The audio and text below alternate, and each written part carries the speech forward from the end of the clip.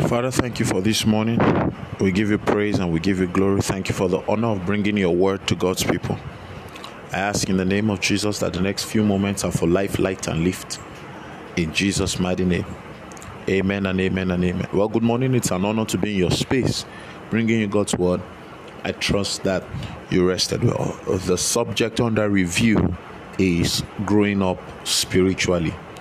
It will make the difference between success and failure. Spiritual growth makes the difference between success and failure. Life is spiritual.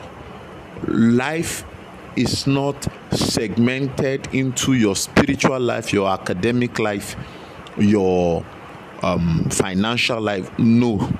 Life is spiritual.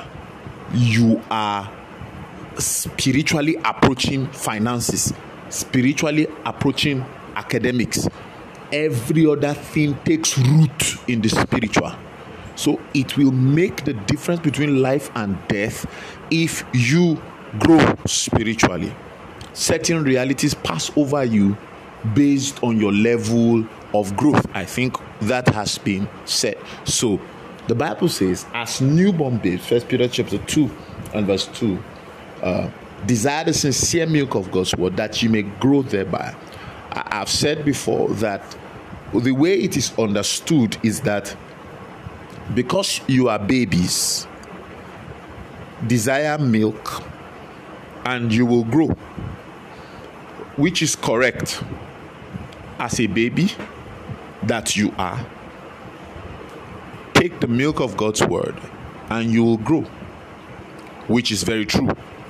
There is another side to it, that it is not just about it's not just the baby, as a person. It's the attitude of a baby. There is a purity and desperation with which a baby approaches milk, that is necessary for the believer if he wants to grow spiritually. So that's the subject. God wants you to grow spiritually, and he wants you to have the attitude of a child. For the child, milk is do or die. For the child, milk is do or cry.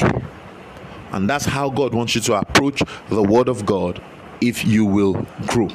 That being said, there is a reality of spiritual influences. Spiritual influences are real.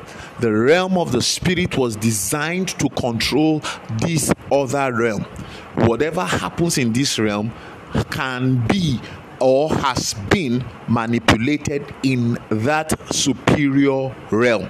Now, denial is pretending that there are no spiritual influences. Spiritual growth is being able to control the spiritual forces that works on your life part time. Now, I hope we are following the thought to this time. Don't ever assume, one of the fattest lies you can lie is that is just how I am. No, it is the incognito operations of the realm of the spirit that you are seeing, that the realm of the spirit is already at work in a man's life, yet he thinks he is the originator.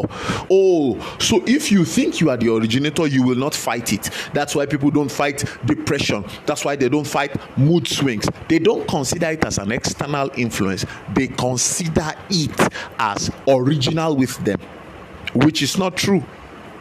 Some folks wake up and say they are free thinkers. That's not true. Everybody is in neutral gear. Whatever thought is active in your life is the thought you have yielded to. So there are God thinkers and there are devil thinkers. But the Bible says something in John chapter 21 and verse 18. It says, when you were young, you will dress up and go where you want. It says, but when you are older, you will be guided. You will be dressed and guided. And the Bible says you will follow. Meaning spiritual maturity is revealed by your ability to depend on the Holy Spirit and to follow him. Your ability to be guided by the Spirit of God is an indices of spiritual growth. I trust that bless you. Shall God let me there thought to bring you a word of faith and hope.